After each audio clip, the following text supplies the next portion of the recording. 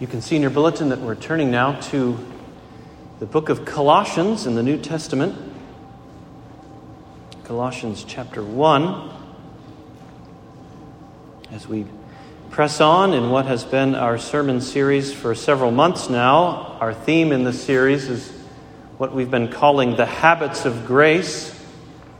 The Christian life that we're called to live is a life about experiencing God's grace, and we experience that grace in part as He is pleased to smile upon our own habitual efforts, our own regular efforts to seek and serve Him. And so it is that we can speak of the habits of grace. And let it be underscored, those two things get along very well.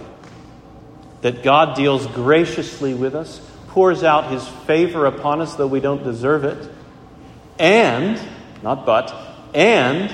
He does so in part by calling us to rise up and to seek and serve Him again and again, taking up gratefully the habits, the rhythms, the routines, the disciplines that He has wisely prescribed for us. The habits of grace. So we spent the first part of the sermon series for several months focusing on the church's worship service on Sunday mornings. What kinds of things do we do as a matter of habit as a church when we get together for worship? And then what we did last Sunday, after covering that ground, was to take a step back and think about Sunday as a whole. Not just the worship service in the morning, but the whole day. The fourth commandment. Exodus 20. Remember the Sabbath day to keep it holy. 6 days you shall labor and do all your work, but the seventh day is a Sabbath to the Lord your God. On it you shall not do any work. For in 6 days the Lord made heaven and earth, the sea and all that is in them, and rested on the seventh day. Therefore the Lord blessed the Sabbath day and made it holy. Exodus 20, the fourth commandment. Back then, back in Moses' day, it was the seventh day of the week.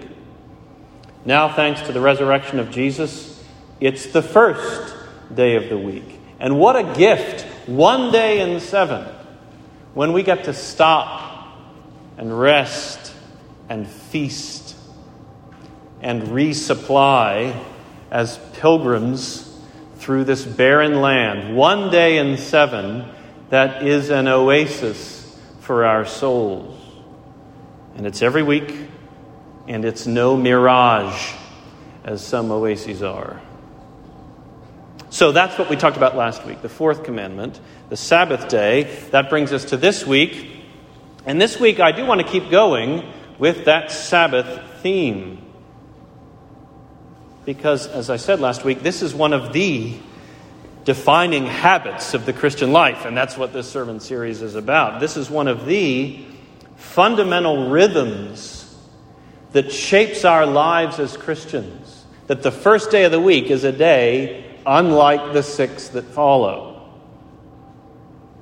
So I want to keep going with it today. And last week during our sermon discussion, there was a question that was posed that got me thinking further about this theme, and it got me even more excited about this theme. And the question had to do with the fact that, as I just said, thanks to the resurrection of Jesus, the Sabbath day shifted from the seventh day of the week to the first. And this was the question that was posed last Sunday in our discussion. Does that shift leave us disconnected now from creation at the beginning of the Bible? Think about it. In the beginning, the Sabbath day was the seventh day of the week, precisely because that was God's pattern in creation at the beginning of the Bible in the book of Genesis. In 6 days the Lord made heaven and earth, the sea and all that is in them, and rested on the seventh day. Therefore the Lord blessed the Sabbath day and made it holy. So that's the way creation unfolded. That's the pattern that was established. And therefore the Sabbath day given to Israel through Moses was the seventh day. Well then, this is the question. If it's no longer the seventh day of the week, does that leave us disconnected now from the significance of creation in the beginning? To put it more pointedly, as Christians, are we no longer the people of creation? Have we been so swept up in salvation, including Jesus being raised on the first day of the week, that we've left creation behind so that our feet aren't planted quite so firmly on solid ground anymore? Are we now a people for whom planet Earth and solid ground earthly living don't matter so much anymore? Great question. And that question matters. And let me say, Christian, it matters to you very practically. When you go to work, when you do the laundry, when you go to school, when you cut the grass, when you make music, when you make dinner, when you do all of those things and 1,000 others like them. In other words, when you stand on planet Earth and you tend to the things of solid ground earthly living, well, is it the case now as a Christian that those sorts of things are just necessary evils that you're forced to put up with because you've left creation in the rear view mirror? Is it the case that you've lifted off from planet Earth and creation is now beneath you and you've lost touch with it? I mean, just imagine, in the beginning, God created the heavens and the earth, and we say, well, yeah, we're Christians now. We've moved on from that because we are first day of the week people now. Is that what we're left with since the Sabbath shifted from the seventh day to the first, that we don't have that sense of connection to the original pattern? That was the question, and I loved that question. And even in the course of our sermon discussion, it got us probing this theme a little bit more deeply. And it got me more excited about this theme. And of course, the answer to that question is a resounding no. We are not cut off from God's work in creation. We are most certainly the people of God who is creator as well as redeemer. And here's the reason. The reason is, in Jesus, we've got it all. In Jesus Christ, God's double work of creation and redemption, those realities are all bound up together. So that for us now, as Christians, the Sabbath day is a day to rejoice in both of them. Looking back to creation and looking forward to new creation as well. Thanks to Christ. In Him, in one person, all of this is bound up together. For us, the first day of the week is a day when we look all the way back to creation and all the way forward to the fulfillment of new creation in the end. In Jesus, we've got it all. And let me say, that's why we're turning to Colossians 1, which I'm about to read for us. No, this is not a passage about the Sabbath day. But it is a passage that gives us Christ, that sets before us Christ as preeminent with respect to creation and redemption both. And that has everything to do with the way that we think about the first day of the week and our calling to keep it. Because after all, He is the Lord. And this day now is a day that we call the Lord's Day. Well then, anything in Scripture that opens our eyes to the magnificence of His Lordship, it's also going to open up our eyes to the glory of this day, this first day of the week, and the blessing that it is, the rich blessing that it is, to be called to keep it. So that's what we're going to have our eyes open for here in Colossians 1. We are going to focus on the passage beginning at verse 15. But let's make a running start. I'll begin reading for us at verse 9. So back up to verse 9. Here's Paul writing to the Christians in Colossae about how they have remembered them, prayed for them. Listen now to the word of God, beginning at verse 9. And so, from the day we heard, we have not ceased to pray for you, asking that you may be filled with the knowledge of his will and all spiritual wisdom and understanding, so as to walk in a manner worthy of the Lord, fully pleasing to him, bearing fruit in every good work and increasing in the knowledge of God. May you be strengthened with all power, according to his glorious might, for all endurance and patience with joy, giving thanks to the Father, who has qualified you to share in the inheritance of the saints in light. He has delivered us from the domain of darkness and transferred us to the kingdom of his beloved Son, in whom we have redemption, the forgiveness of sins. And then we keep going, verse 15. He is the image of the invisible God, the firstborn of all creation. For by him all things were created, in heaven and on earth, visible and invisible, whether thrones or dominions or rulers or authorities. All things were created through him and for him. And he is before all things. And in him all things hold together.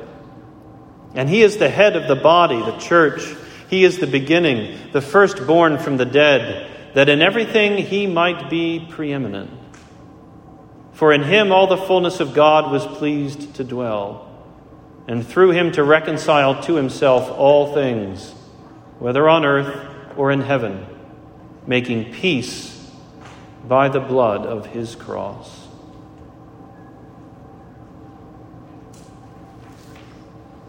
This is the word of God. Let's pray together. Father, we do thank you for Christ, who is the Lord. And we thank you for the gift of this Lord's Day, when we get to gather like this and worship and hear your word. We pray that you would bless now the ministry of your word to our hearing, that we might be not only hearers, but doers as well, according to what we hear. And we ask it in Jesus' name. Amen.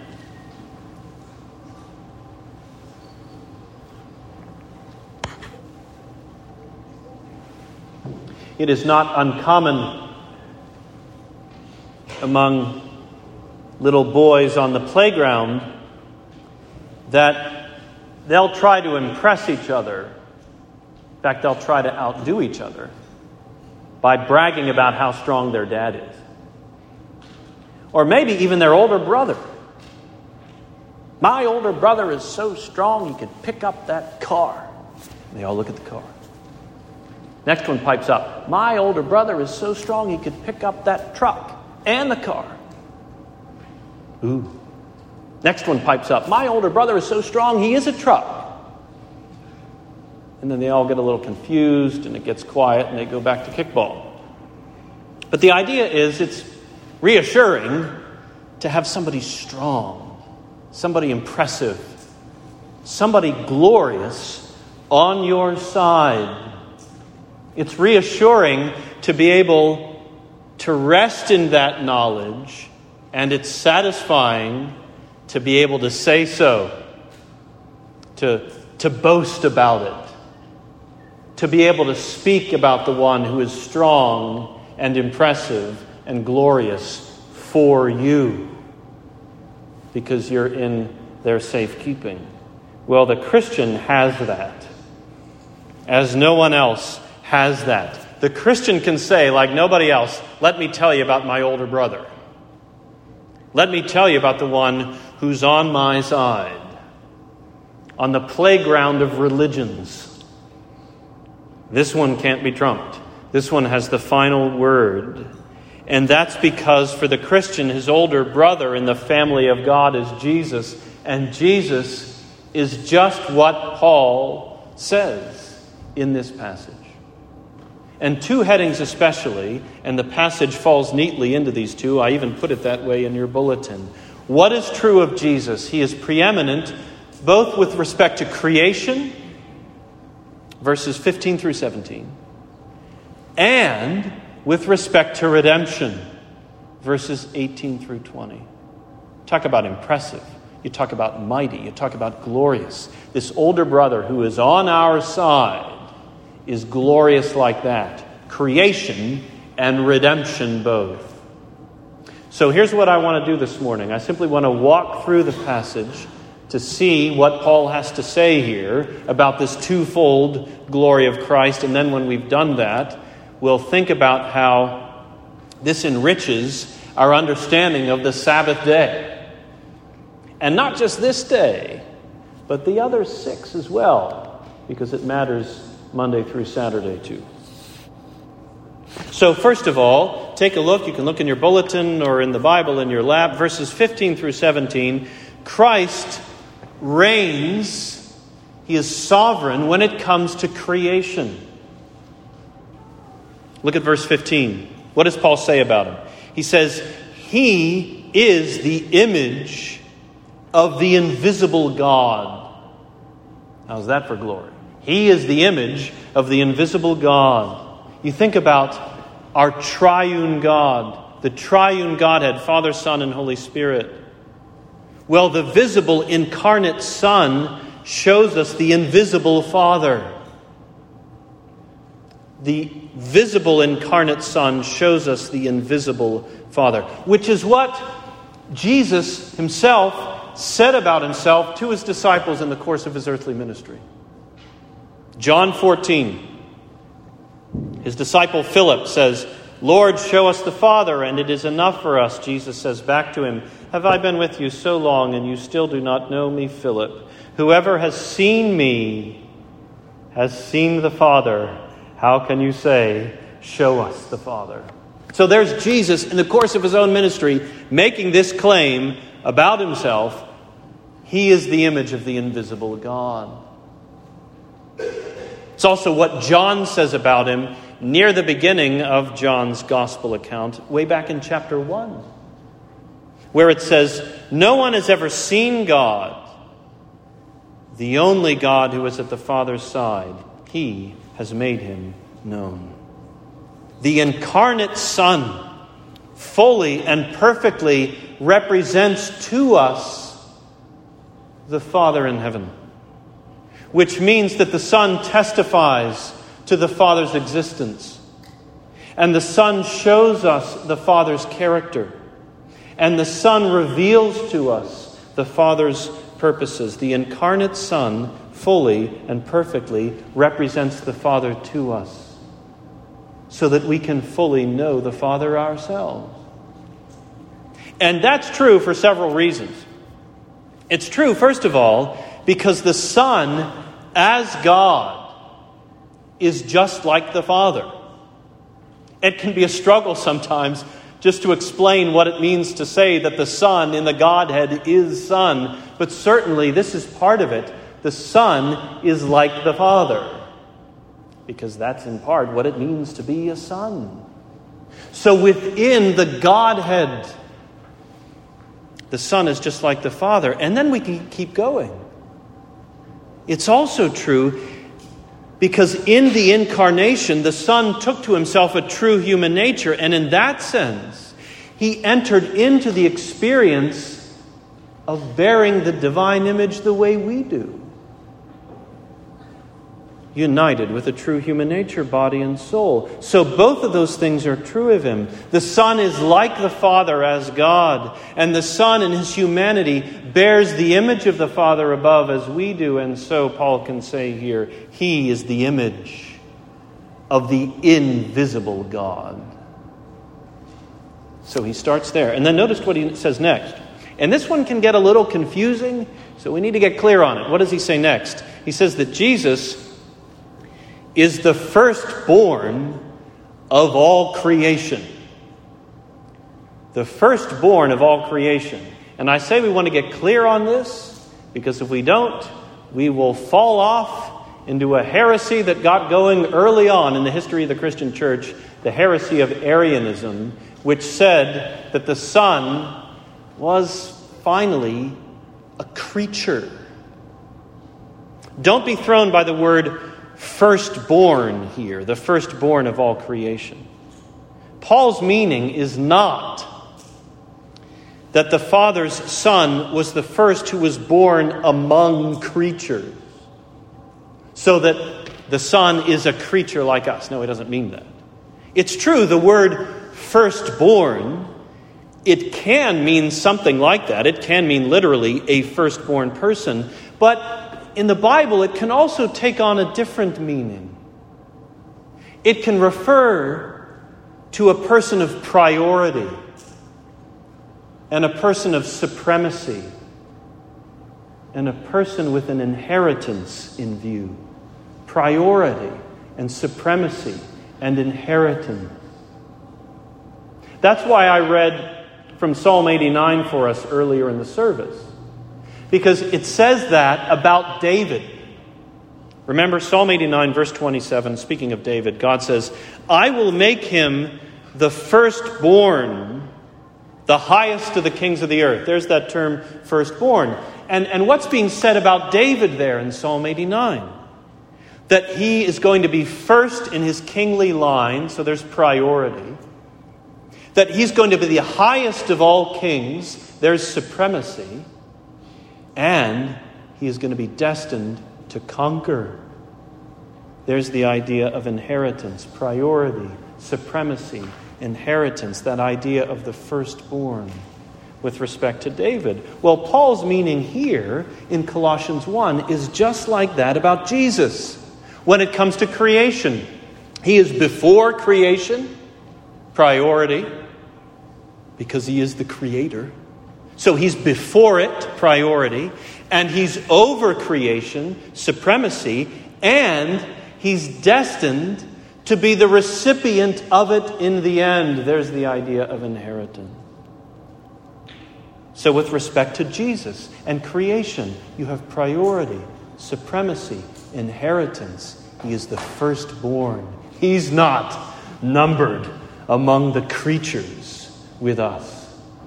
No, he is, as it's sometimes put, on the creator side of the creator-creature divide. And you can tell that that's what Paul means by what he says next. Look at verse 16. Where is the Son? Where is Jesus? On the creator-creature divide? Well, look at verse 16.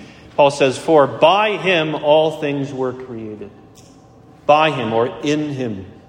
So clearly, Paul is not saying here that Jesus is numbered among the creatures, even glorious among them.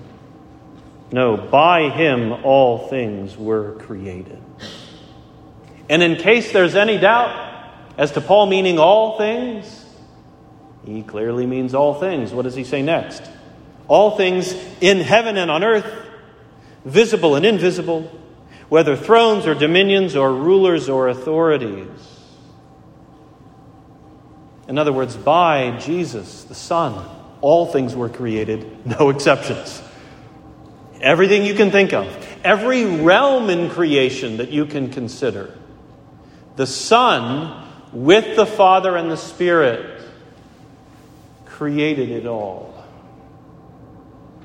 And then Paul keeps going.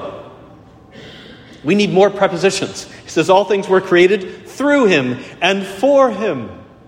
The prepositions are piling up now. All things were created by him, which means the Son is creator. All things were created through him, which means that in some mysterious way he was the mediator of creation. And all things were created for him. Because God's purpose is that the Son be glorified by creation, that the Son be given creation for his own glory. Keep going, look at verse 17. Paul says that the Son, Jesus, is before all things. There's that idea of priority again. Before the creation was, he is. He didn't come along at some point in time. He is before all things. And then finally, what does he say in verse 17? In him, all things hold together. So there's a claim about the present. We can go all the way back to the past, even before time. He is before all things. But now here's this claim about the present. In him, all things hold together right now. He preserves them. He holds them into being. This sounds like what the writer of Hebrews says at the beginning of his letter. Hebrews 1:3, where he says that the Son upholds the universe by the word of his power. So all of that, verses 15 through 17, that is Paul pointing us to the glory of Christ as preeminent when it comes to the created order. That's our first. And then the other, our second heading, is Paul's second heading here, verses 18 through 20, which is that the same one who is sovereign like that when it comes to creation is also sovereign when it comes to redemption. So let's keep going. Look at verse 18. Paul says that he is the head of the body, the church. He is the head of the body, the church. Paul doesn't mean that Christ is the head as the top part of the body, as if the church were just the neck down. No, he means head as Lord. Christ is the Lord of the church. Christ rules. Christ reigns over the church. And then, keep going, verse 18, Paul starts using the same kind of language about redemption in the church that he was using a few verses ago when it comes to creation. He says that he is the beginning, the firstborn from the dead. So there's that word firstborn again, priority, supremacy, inheritance. But now it's applied to Christ when it comes to salvation. So priority. He was the first to enter the world of resurrection. He was the resurrection pioneer. And supremacy. He now is the ruler over the realm of resurrection. And inheritance. He entered into that world as its rightful owner, as the one who will come into the full possession of it in the end. He is the firstborn from the dead, as the one who was raised from the dead. And what was the purpose? Paul goes on. So that in everything he might be preeminent. So that in everything he might be preeminent. Both in creation and now in redemption, he was first. He is Lord. He is owner. And it's not just that that's true of him with respect to these two distinct spheres, creation and redemption. It's also that there's a real connection between the two, creation and redemption. And I say that because the work of redemption is the work of new creation. Think about how it's put in Isaiah 65. God says, "For behold, I create new heavens and a new earth, and the former things shall not be remembered or come into mind." Isaiah 65. In God's plan of salvation, this is one of the beauties of it. God's not absolutely starting over with a brand new creation. Instead, his purpose is to renew and glorify the first one. And so it's fitting that this one person should be preeminent when it comes to both creation and new creation.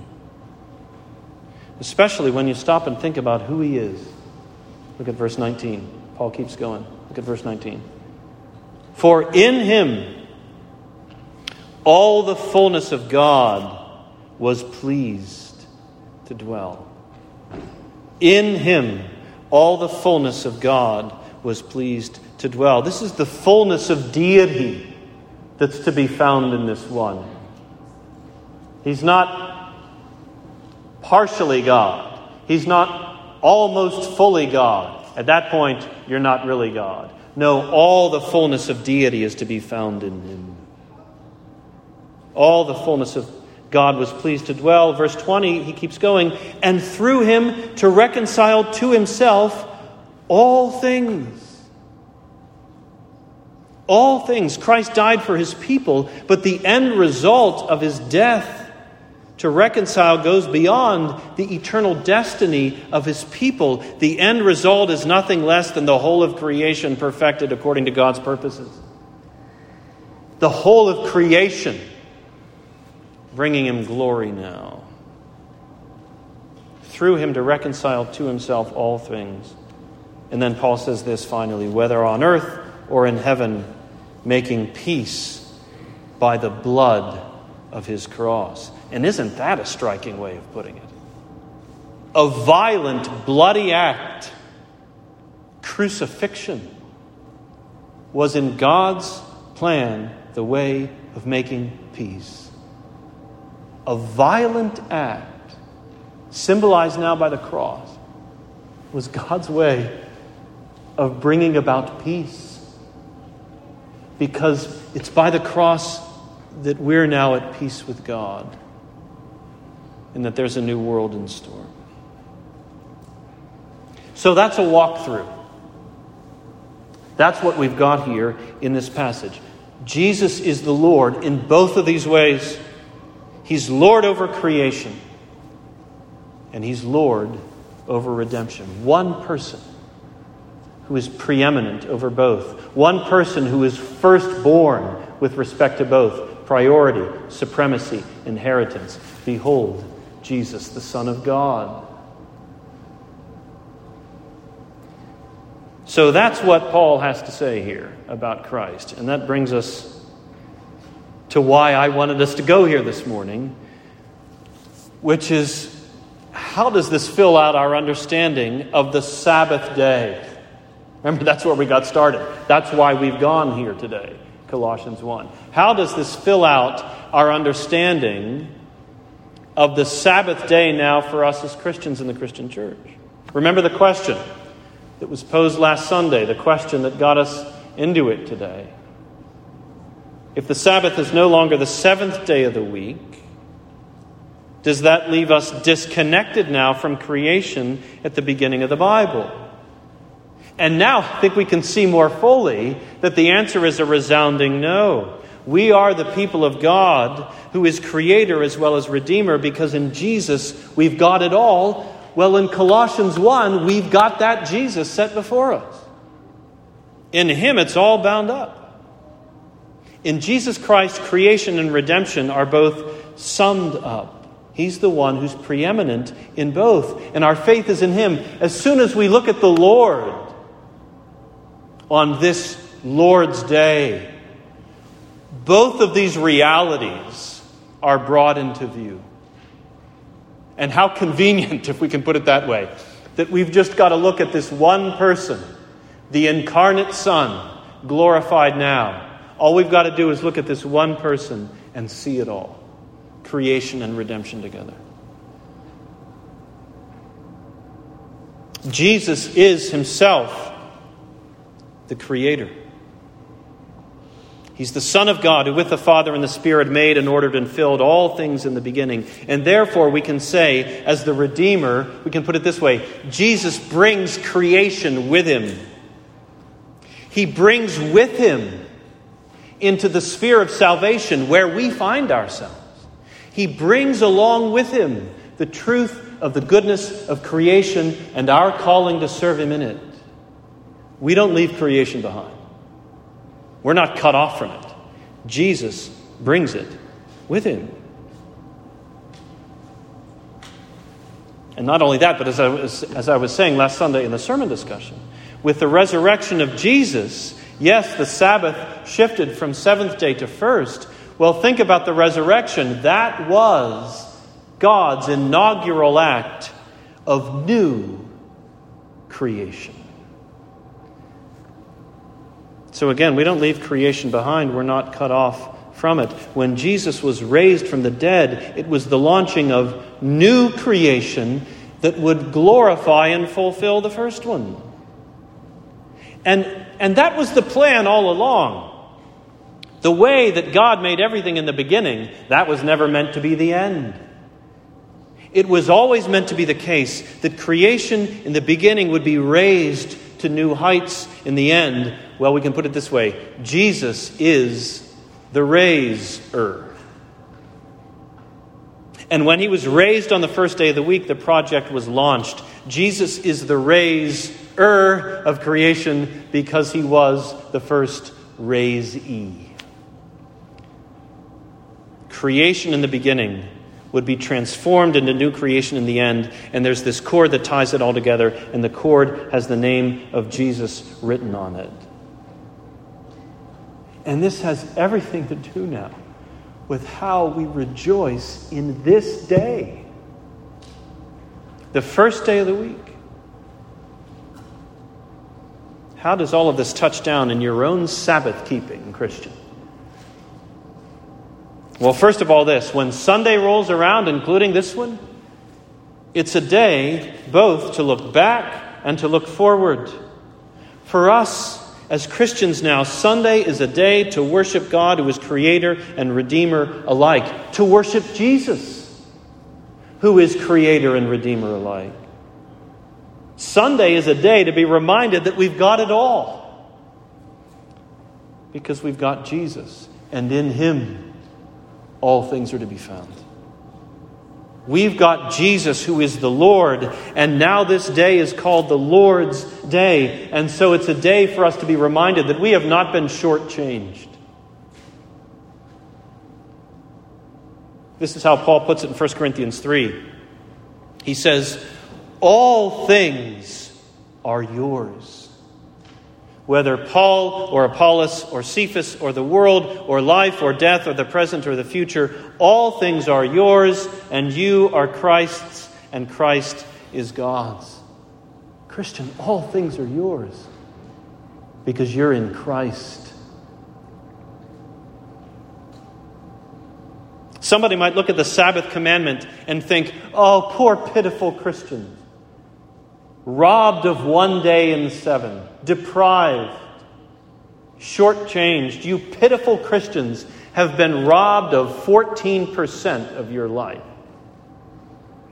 One day in 7. And we can answer, we haven't been robbed at all. We can answer that we get to keep one day in 7 when we are freshly reminded that we've got it all. That all things are ours. So let this day, the first day of the week, let this day be our one day when we both look all the way back and all the way forward to creation and new creation and be reminded of the Savior we have in whom it is all summed up. So that's how it enriches our thinking about this day. But then finally, let me say, this should pay off Monday through Saturday as well. Because that's part of the commandment too. It's not the emphasis of the commandment, but it's in there. Remember, in the 4th commandment, it says, 6 days you shall labor.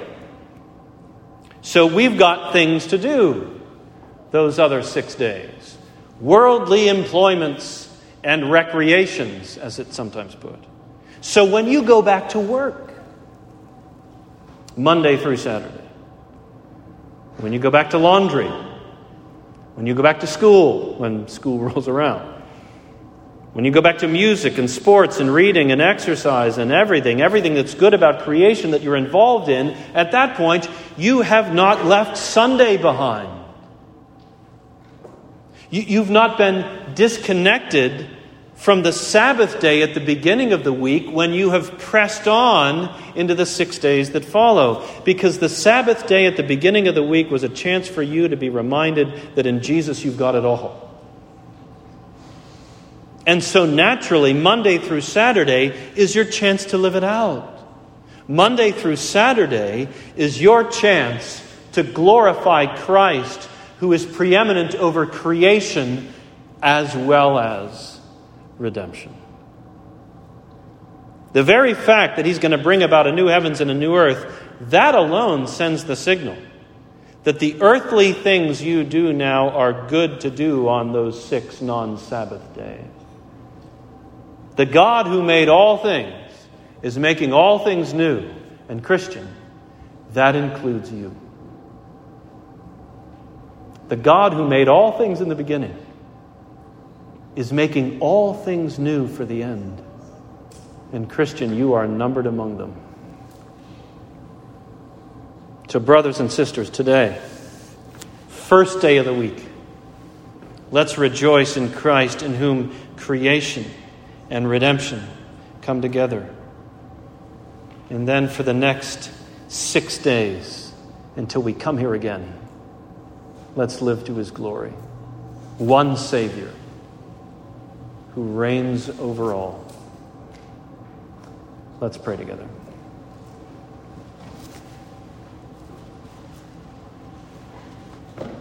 Our Father in heaven, we do thank you that you've given us such a Savior.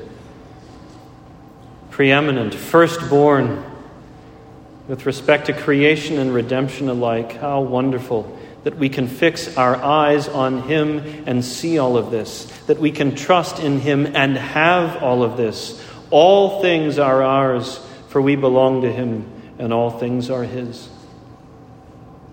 So we do pray that you would grant us to keep this Sabbath day holy by resting and rejoicing in it, and then pressing on in all that good that you've given us to be about in the days that follow. And we pray these things in the name of the one who is the Lord. Amen.